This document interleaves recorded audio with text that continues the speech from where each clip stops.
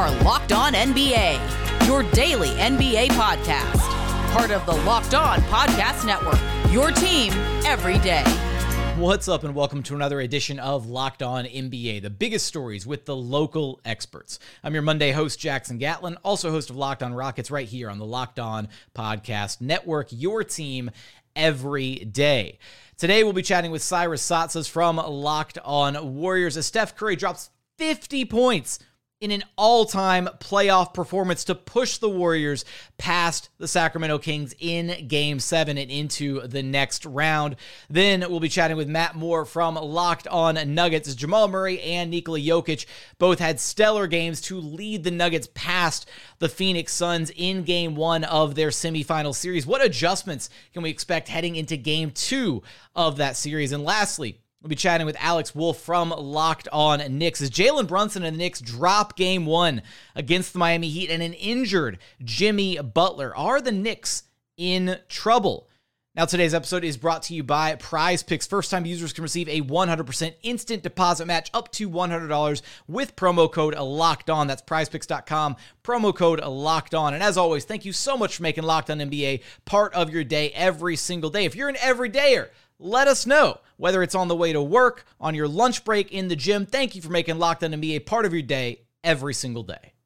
Joining us now is the host of Locked On Warriors, Cyrus Satsas, who you can find wherever you listen to your podcasts and on YouTube. Just search Locked On Warriors. And Cyrus, my goodness, were we just witness to an all-time NBA playoff performance. Truly, we may never see another talent the likes of Kevon Looney ever again, the way that he performed in that Game 7. No, I kid. I just, look, right. Steph Curry was sensational in this Game 7 to close out the Sacramento Kings. 50 points. He sets a career high for himself in playoff scoring with 50 points, and that is also now the new all-time record for most points scored in a Game 7.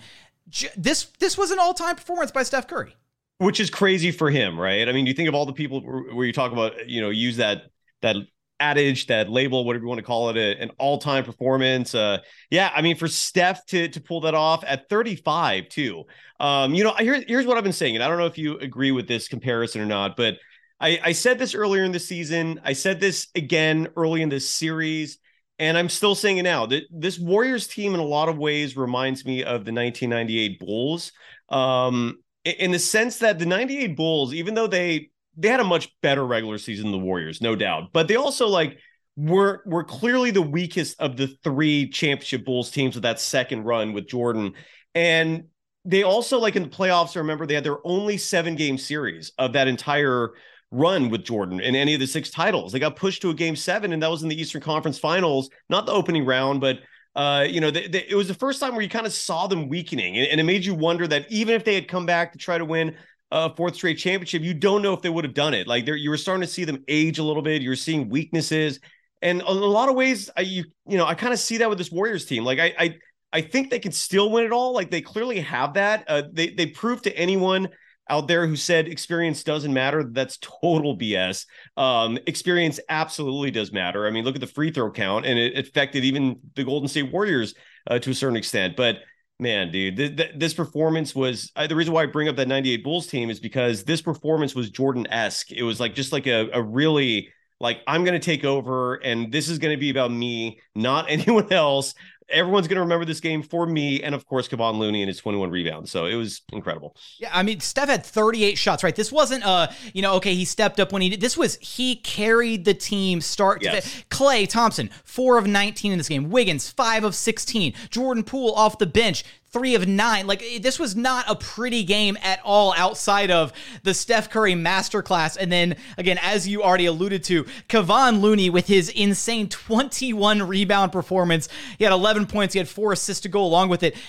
Looney is the first player since Dwight Howard back in 2008 with multiple 20 rebound games in a playoff series. I mean, is it safe to say, Cyrus, that throughout this 7-game series against the Kings, of players not named Steph Curry, Kevon Looney would have had to have been the Warriors MVP for this series? Yeah, I mean, in this series, absolutely. Because, someone asked the question, and I've been doing some media stuff all day, sorry, but in one of the other shows I was on, the question came up, like, who was the second best Warriors player in this series? I mean, it's pretty obvious who the first one is. And in last year's postseason, it was Andrew Wiggins. You could still make the argument for Wiggins because Wiggins, what he did today, even though you're right, he was 5 for 16 from the field. But he also really put a lot of pressure on De'Aaron Fox in this game on both sides of the ball. He's been defending Fox a lot at a very efficient clip. Before today's game, I think he was holding Fox to something like 35% shooting in a considerable sample size. It was like nearly 30 minutes of defending him. And so, he hassled Fox a lot defensively. But one adjustment that I was able to notice, and today was a hard game to actually pay attention to nuance, like especially, I'm guessing for like someone not emotionally invested, you could feel the gravity of this game. But there were the building, just the air, like it was so intense. This was everything you want a game 7 to be between two teams like this. Absolutely, man. Intense is, I think, the perfect word. It was very intense. And so it was hard to like kind of pay attention to the nuance. But one thing that did stick out to me, and some of my colleagues also pointed out that Kerr did make very subtle adjustments, like guarding the pick and roll, for example, defensively. But Andrew Wiggins, when he had the ball, he did not hesitate to go directly at De'Aaron Fox. De'Aaron Fox oftentimes was defending Wiggins. I don't know if that was the right move, but at the same time, it's like, who else are you going to hide De'Aaron Fox on if you're going to hide him?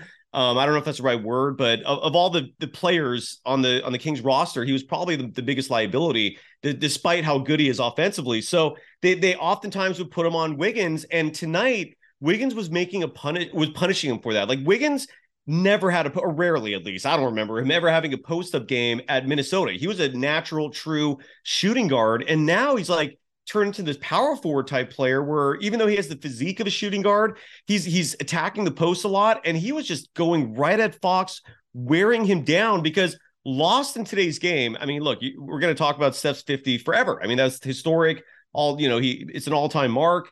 But De'Aaron Fox, who has been absolutely lights out this whole series coming into tonight, was not great. I mean, he played 37 minutes, was 5 for 19 from the field, finished with just 16 points. And a huge reason for that was Andrew Wiggins, both defending him, and then when Wiggins had the ball, he was going right at him, like attacking him hard. And the effect of that was showing, because Wiggins is a very strong player. And next round, by the way, Wiggins is going to be guarding LeBron probably, and that's a whole other fascinating matchup. But to wrap it up for this question you asked, sorry to be so long-winded, Andrew Wiggins was their second best player last year. You might make the case he was again this series, but if you told me it's Kevon Looney, there's no argument, man, because that dude is just balling. I know you just mentioned next round there. Look, I mean, it's going to be, it's Steph Curry versus LeBron James, part 5. We've seen these guys duke it out in multiple different finals appearances. It was what, 4 years in a row there, right? Repeatedly over and over and over. And now they're doing it for the first time, both of them on the Western Conference side of things here. LeBron with the Lakers, Steph obviously still with the Warriors. What's your series prediction, Cyrus? The Lakers to me are a much better matchup for the Warriors. I'll say this for anyone who watches this segment and immediately laughs or disagrees. Throw away the regular season record. The Lakers won that 3-1. I think they won the last 3. In no way, shape, or form do those regular season games reflect reality between these two teams and who they are now and how they're playing and the personnel, because both teams were missing players every game. The Lakers made obviously huge moves that got better, whereas the Warriors were just injured for almost the entire year. The regular season for the Warriors is almost just a misnomer that we can't even really count. This is a whole different team now. I think the Lakers are a vastly superior matchup for the Warriors, meaning that it's easier for the Warriors. A player like Gary Payton II, who was, even him, like GP2 to me is one of the best defenders in this game, but the Kings' athleticism and their speed was giving everybody problems, man. It's no wonder that team had the best offensive rating, I think, ever this season. I've heard a lot of people say that. I haven't done the research myself, but so I think the Warriors are going to be able to handle this Lakers team. And part of it is because Draymond Green has always been effective guarding Anthony Davis. That is, like, Draymond is salivating at that matchup. I guarantee you that. And Andrew Wiggins has very, in an underrated manner, defended LeBron James incredibly effectively the last 2 years. And that's likely going to be the matchup for Wiggins. And I just don't know if the Lakers have the offense besides those two to cause enough problems. I know D'Angelo Russell is a great 3-point shooter, but He's not going to face the same defense he faced in Memphis. This is going to be very different. He's going to routinely have hands in his face.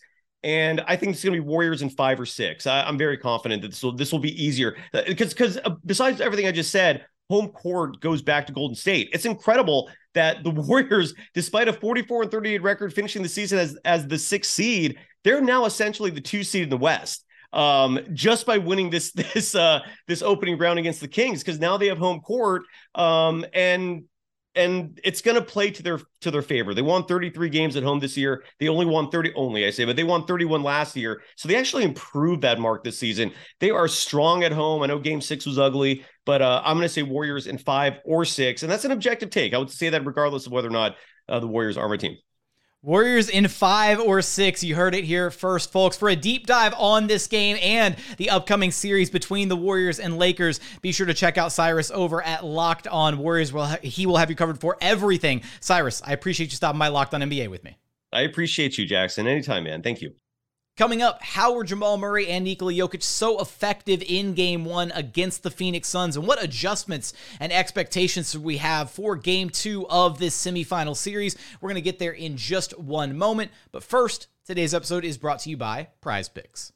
Next game, how about Nikola Jokic to score more than 26.5 points? What about LeBron James to have more than 7.5 rebounds? Or how about Kevin Durant to have less than 6.5 assists? And maybe Steph Curry to have more than 3.5 three-pointers made. So what is Prize Picks? It's daily fantasy sports, but how does it work? Basically, you pick 2 to 6 players, and if they score more or less than their Prize Picks projection, you can win up to 25 times back on your money on any entry that you submit. There's no competing against other people. It's just you versus the projections available. Prize Picks offers projections on any sport that you watch. That's NBA, NFL, MLB, NHL, PGA. They've got you covered for all the action.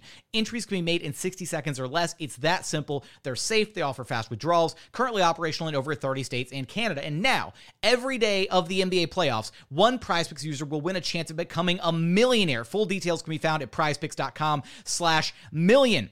So download the PrizePicks app or go to prizepicks.com to sign up and play daily fantasy sports. First-time users can receive a 100% instant deposit match up to $100 with promo code LOCKEDON. If you deposit $100, PrizePicks will give you $100. If you deposit $50, PrizePicks will give you $50. So don't forget to enter promo code LOCKEDON at sign up for an instant deposit match up to $100.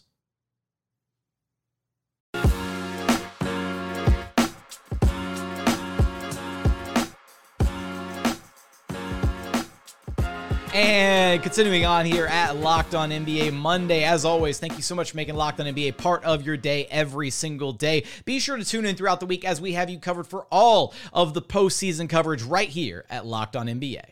Joining us now is the host of Locked On Nuggets, Matt Moore, who you can follow wherever you listen to your podcasts and on YouTube. Just search Locked On Nuggets. And Matt, the Nuggets just running away with the 125-107 Game 1 win against the Suns. We're going to get into some of the specifics here, but I want to focus on Jamal Murray first, who led the way with 34 points, 9 dimes. Now, I will say going 6 of 10 from deep kind of helps in this regard, but how is he able to be so effective against the Suns, not only scoring the ball, but just also as a playmaker?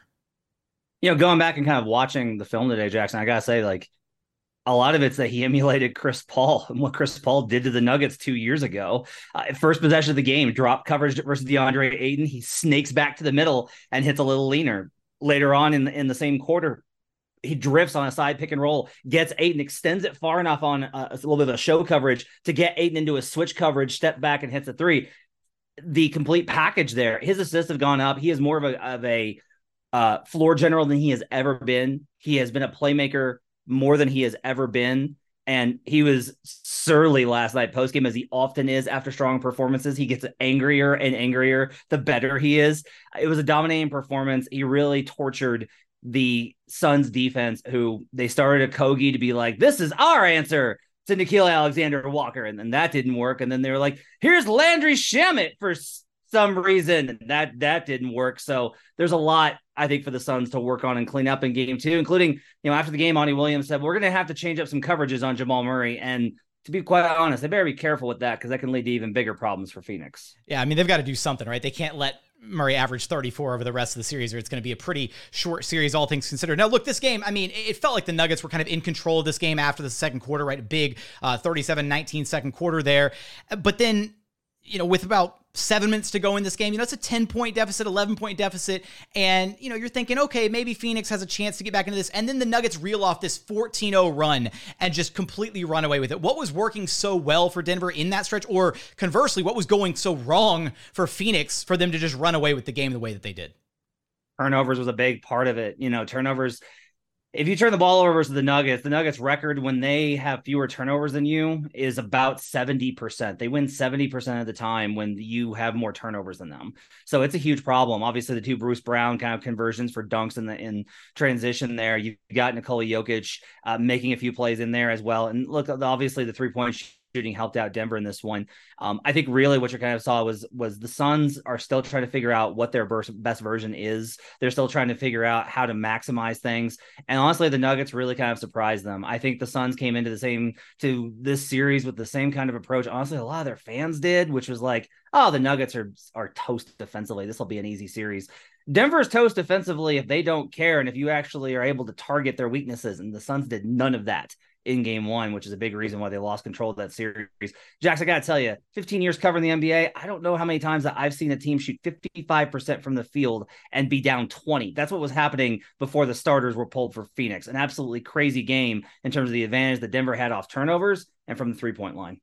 And you talk about the 3-point advantage there. I mean, just looking at the discrepancy, right? Nuggets shot 16 of 37, so 43.2% from deep. Suns were 7 of 23. You're not going to win. I feel like you're going to win very few NBA games just on that low volume of threes to begin with. And then also the percentage is not exactly going to win you many games either, just a smidge over 30%. So Nuggets were plus 27 from long distance. What happens? Where are the advantages for the Nuggets in this series, Matt, when the 3-point shooting inevitably levels back out, right? Because this, you can't expect this to happen 3 more games in a row. No, I mean, Aaron Gordon's probably not going to shoot perfect from 3-point range. That's probably not going to happen for OAG. Although, he shot better this year. Early on in the season, he was shooting 40% for a while. It's probably going to level back off, but I will say, look, I'm always preaching against drop coverage. This has been my thing in the NBA is you can't play drop coverage in the playoffs. Bucks got away with it one year in 2021, but they were toast this year to the Heat in large part because of that. The Suns are looking at the same thing. They've got an aging, undersized defender in Chris Paul, chasing Jamal Murray off of screens. DeAndre Ayton has to drop back. That gives space. And when you're in that thing, now you're trying to bring help. And now that's when the Nuggets can kick to outside shooters. And the Nuggets also have great ball movement. And part of this, too, is I think what we're going to see is that the Suns make adjustments. The Nuggets are still going to get those shots up. I think they're going to have an advantage in every game in the series from the 3-point line in terms of attempts. It's whether or not they make them or not. And the question is what degree, right? Because if you just take more to a significant degree, you can make less. You can make a lower percentage and still have an advantage. I do think that we maybe see Phoenix trying to change things up. It's going to be very difficult for them. That's not what they want to do. They don't want to do this. They want to take contested mid-range jumpers. That's who they are. But we did see Damian Lee in that second half. I think we're actually going to see a lot more Damian Lee to provide some spacing for the Suns. I think Monty Williams recognizes we do not have a chance if we can't put up enough threes just to keep pace with Denver. Jokic finished the game with 24, 19, and 5. So, just a regular night at the office for Jokic. But the efficiency, not quite where you normally expect it to be for him, right? Just 9 of 21 is how he finished the game, but he was actually 5 of 14 there in the first half. Why exactly was he struggling so much against the Suns there in the first half? So the numbers I will put some context on because you have to consider the fact that a lot of those were rebound, miss, rebound, miss, rebound, miss, rebound, miss. That's where a lot of those were on the tapbacks. But I will say this. Jokic's wrist has been bothering him over the last really 2 years. It's been a long time on this injury. He re-aggravated it in Eurobasket a year ago in the summer. All the way back 9 months ago in the summer, he re-aggravated it. It's been bothering him. It got worse in the second half. There was an injury that occurred actually in the Bucks game late in the season. The rap that he has had post-game has gotten bigger and bigger and bigger. And so I do kind of wonder if some of Jokic's efficiency, which is such a crucial part of his game, is being compromised against it. Now, that doesn't mean that he can't come out the next game. It's feeling a little bit better. Just that day it feels better. And he absolutely crushes in efficiency because he got pretty good shots up whenever he wanted to. And I actually think he'll probably be better versus Ayton. Ayton got him a few times in the post. It was the only thing Ayton did well. So I think that we probably see better performance from Nikola Jokic at some point in the series. But it may be inconsistent, and that's going to open the door for the Suns to get back into the series. Matt, who do you view as the biggest X factor for either team in this series? Aaron Gordon. Not just because of the 3-pointers in that game, but AG had such a hard time in the Wolves series because he's going up against Rudy Gobert and Karl Anthony Towns all the time. He's just looking around like they're so much bigger than me. Like literally all the time, guys are about a half size bigger than him. In this series, it's opened up quite a bit. And you saw that he's getting looks. He's confident. He's playing with aggression. He's going to have some plays on the inside. He had a really tough bucket late on M1.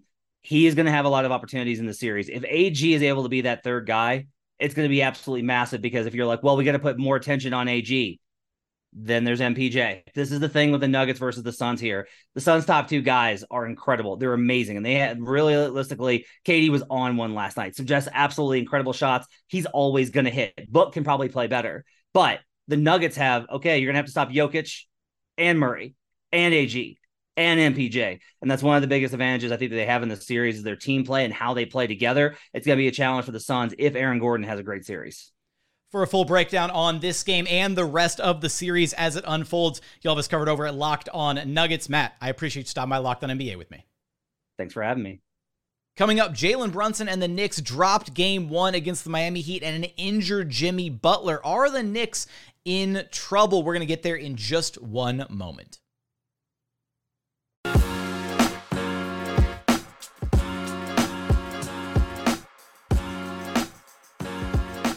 Final segment here at Locked On NBA Monday. And as always, thank you so much for making Locked On NBA part of your day every single day.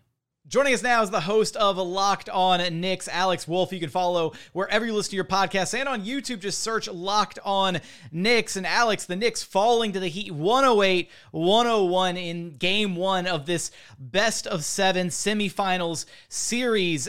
Let's walk through it here. I mean, what was the number one reason to you that the Knicks lost this game? 3-point shooting. What the heck else could it be? You know what I mean? Like, you shoot 20% from 3 on somewhat decent volume in an NBA game in 2023, you're probably not going to win.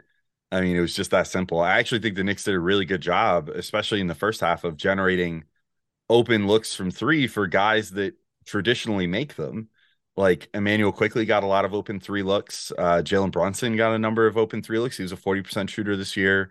RJ Barrett got a number of good looks. Quentin Grimes, they managed to get some. Josh Hart, Obi Toppin, and Obi was kind of the only one that managed to do anything even like NBA league average with those looks. And he shot 4 of 11 and was like, may as well have been their Steph Curry today, you know, with the lack of production all across the rest of the roster. Nobody else made more than 1 3, and pretty much everyone shot at best like 1 of 3, 1 of 4, which is just not going to get it done. It was the 3-point shooting, but then, you know, they managed to keep things close or even take the lead in the first half just by virtue of getting into the paint and scoring points that way. And they were running in transition really well. Like, they're kind of in many ways doing some of the same things that won for them against the Cavs. But then I think in the second half, kind of let their foot off the gas a little bit. They weren't like the Heat then decided, okay, they're not really guarding us in transition because it seems like they're still in a mode to play against the slowest team in the NBA and the Cavs. So we're just going to send Jimmy Butler out like a wide receiver and have Kevin Love bomb it to him every single time for like 5 straight possessions and see how long it takes them to adjust to that. And the answer was like 5 possessions, and they got like 10 free points out of that. So it's just, you know, there's a lot of stuff like that, just little adjustments that weren't being made throughout the game. And then obviously just not making shots. And then, you know, the Knicks just kind of down the stretch, I think, sort of lost their chill a little bit and came unraveled over the last like 4 or 5 minutes and let that kind of seal the game for them. Yeah, I'm curious your thoughts on kind of what were some of the main causes for that unraveling, because it really kind of felt like the Knicks came out so strong in this game, right? I mean, 32-21 to start after the first quarter, and that included what was like a 1 for 7 start from Brunson. Like, it felt like he really couldn't get anything going offensively early in this game, and yet you look and the Knicks are leading by 11, so you're probably feeling pretty good about that. And then over the course of the rest of the game, the final 3 quarters, things just started to kind of unravel, as you alluded to. What were some of the reasons for that you think kind of caused that to happen? They were being kind of sloppy with the ball, you know, turnovers that weren't even just bad pass turnovers. Like, it just seemed like the Heat just had this game plan of, we're going to strip the ball away from everybody, you know, like, and that was just kind of their go-to thing. Was anytime there was a Knick driving the paint, they were going to have like 4 sets of hands coming in trying to rip the ball away. And RJ Barrett, Jalen Brunson, even. I mean, none of them were doing particularly great job of protecting the ball going into the paint, I don't think, which led to a lot of, if not turnovers in the moment, a lot of busted up plays, where they just then were scrambling like, oh crap, now we only have half the shot clock to work with. We have to fully reset. And then the Heat were just staying on them and, keeping up with them as they were trying to run their offense, and just led to a lot of bad shots in that way.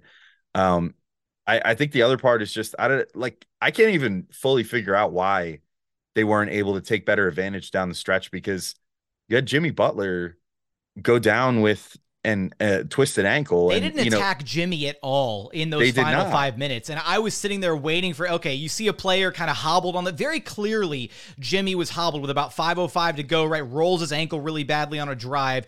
And at no point did they make it a point to try and attack him defensively, even though he was not moving well at all. He was like hop skipping out there on the court, just trying to get through the pain. Exactly. And even the Heat on offense were just running him essentially as a decoy in the corner. He wasn't threatening to do anything on offense, and the Knicks were still kind of respecting him there, which was then opening the floor more.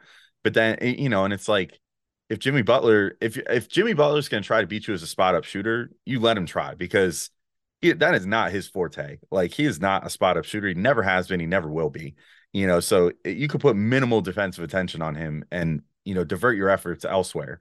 And they weren't doing that on the defensive end. And then, on offense, it's like, one possession stands out to me where they had RJ Barrett come down the floor, who, is, for all of his faults, like one of the best guys at generating drives to the rim, I think, on this entire Knicks team.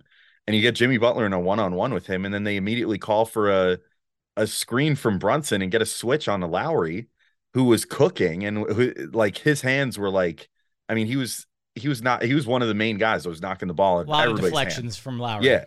In that second half. And it's like, okay, why are you generating this switch? You have this one-on-one matchup, and they had Butler on an island, and then willfully went and created that mismatch where you got then Lowry, who can quickly poke it away from Barrett, and that blew up a possession. It was just some head scratchers, I don't understand why they didn't, that could have been an inflection point for the Knicks when Butler gets hurt. You don't want an injury to be a reason that you end up winning a game. But look, if they're going to keep a clearly injured player on the floor, you should go after him. That's how it should go. And instead, they kind of let the Heat off the hook in that regard and just said, oh, we're still going to play Jimmy Butler the same as if we assume that he's fully healthy, which he wasn't. And then, things just kind of fell apart from there. It was very bizarre to watch the Knicks fan, just like looking at it and thinking, okay, here's, look, you don't want to ever root for injuries or anything, but you see something like that happen, and naturally you go, okay, this is an opening. It's unfortunate Jimmy Butler just got hurt here, but take advantage of this now, go close this game out, win this game one, take care of business at home. And they didn't do that. So I don't know. It's it'll be interesting to see what Butler's status is going to be going into game two, and also how the Knicks decide to handle that going into game two, because they didn't seem to have much up their sleeve as far as adjusting in the game in this game. What silver linings can you draw from this game one for the Knicks?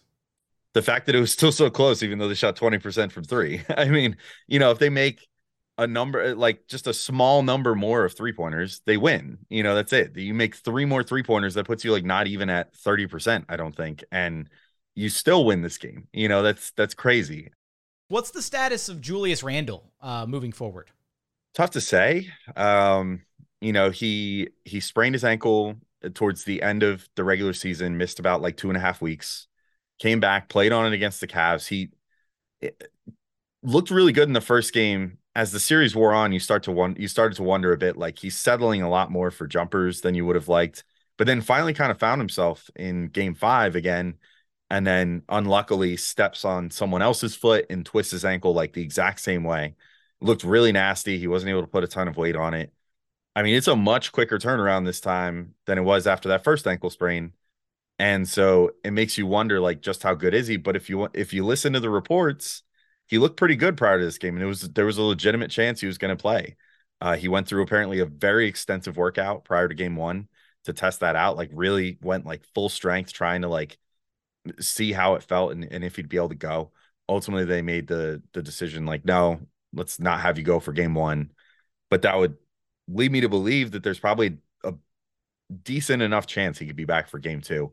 And based off how things went in this game, I think you need him back at something like 80% or more. Like, he needs to be able to generate offense. That's going to be a must. And if he's just going to be out there as like a spot up 3-point shooter, just like with Jimmy Butler, that's not the best role for him. Fourth quarter Jimmy Butler, spot up in the corner. Decoy. Yeah, like if that's essentially what Julius Randle is giving you, that's not going to be good for the Knicks. But if he's able to come in and do like what he did against the Cavs in game 1 and kind of build off of that, then I would love to see him back. But like, I would hope as a Knicks fan, like based off how well they played against the Cavs without him, you know, and at the end of that game and how well they played the end of the regular season without him, like that you could face a Heat team that was an 8 seed and is without some of their key players too. Like, they're going to be without Tyler Hero this whole series. Like, I would hope that if it means getting Julius's health more right for like game 3, which is all the way to next Saturday, that you could do that and potentially have him sit game 2 to get more to 100%. But also, if he feels good enough to go game 2, you then just hope that Tibbs has the wherewithal to pull him if he's really dragging the team down by being not healthy out there and, you know, not providing, like, again, at least like an 80 or so % version of himself. So it'll be interesting to watch. It's not always Tibbs' strong suit.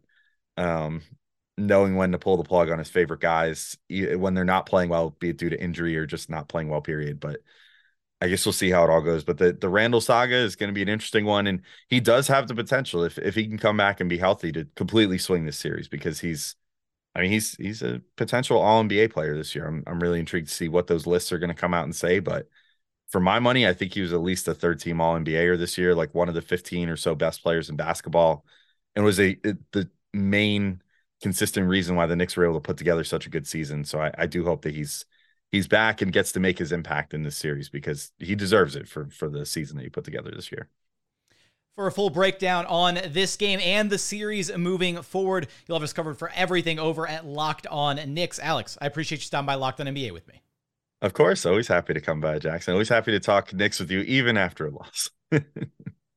That's going to do it for another Monday edition of Locked On NBA. As always, thank you so much for checking out the show. If you haven't done so yet, please consider subscribing wherever you listen to your podcasts. That's Apple, Spotify, Google, the Odyssey app. Free and available on all podcast platforms. We're also available on YouTube. Just go to YouTube, search Locked On NBA. Be sure to like, comment, and subscribe. But as always, thank you so much for listening. And we look forward to having you back right here at Locked On NBA. The biggest stories with the local experts.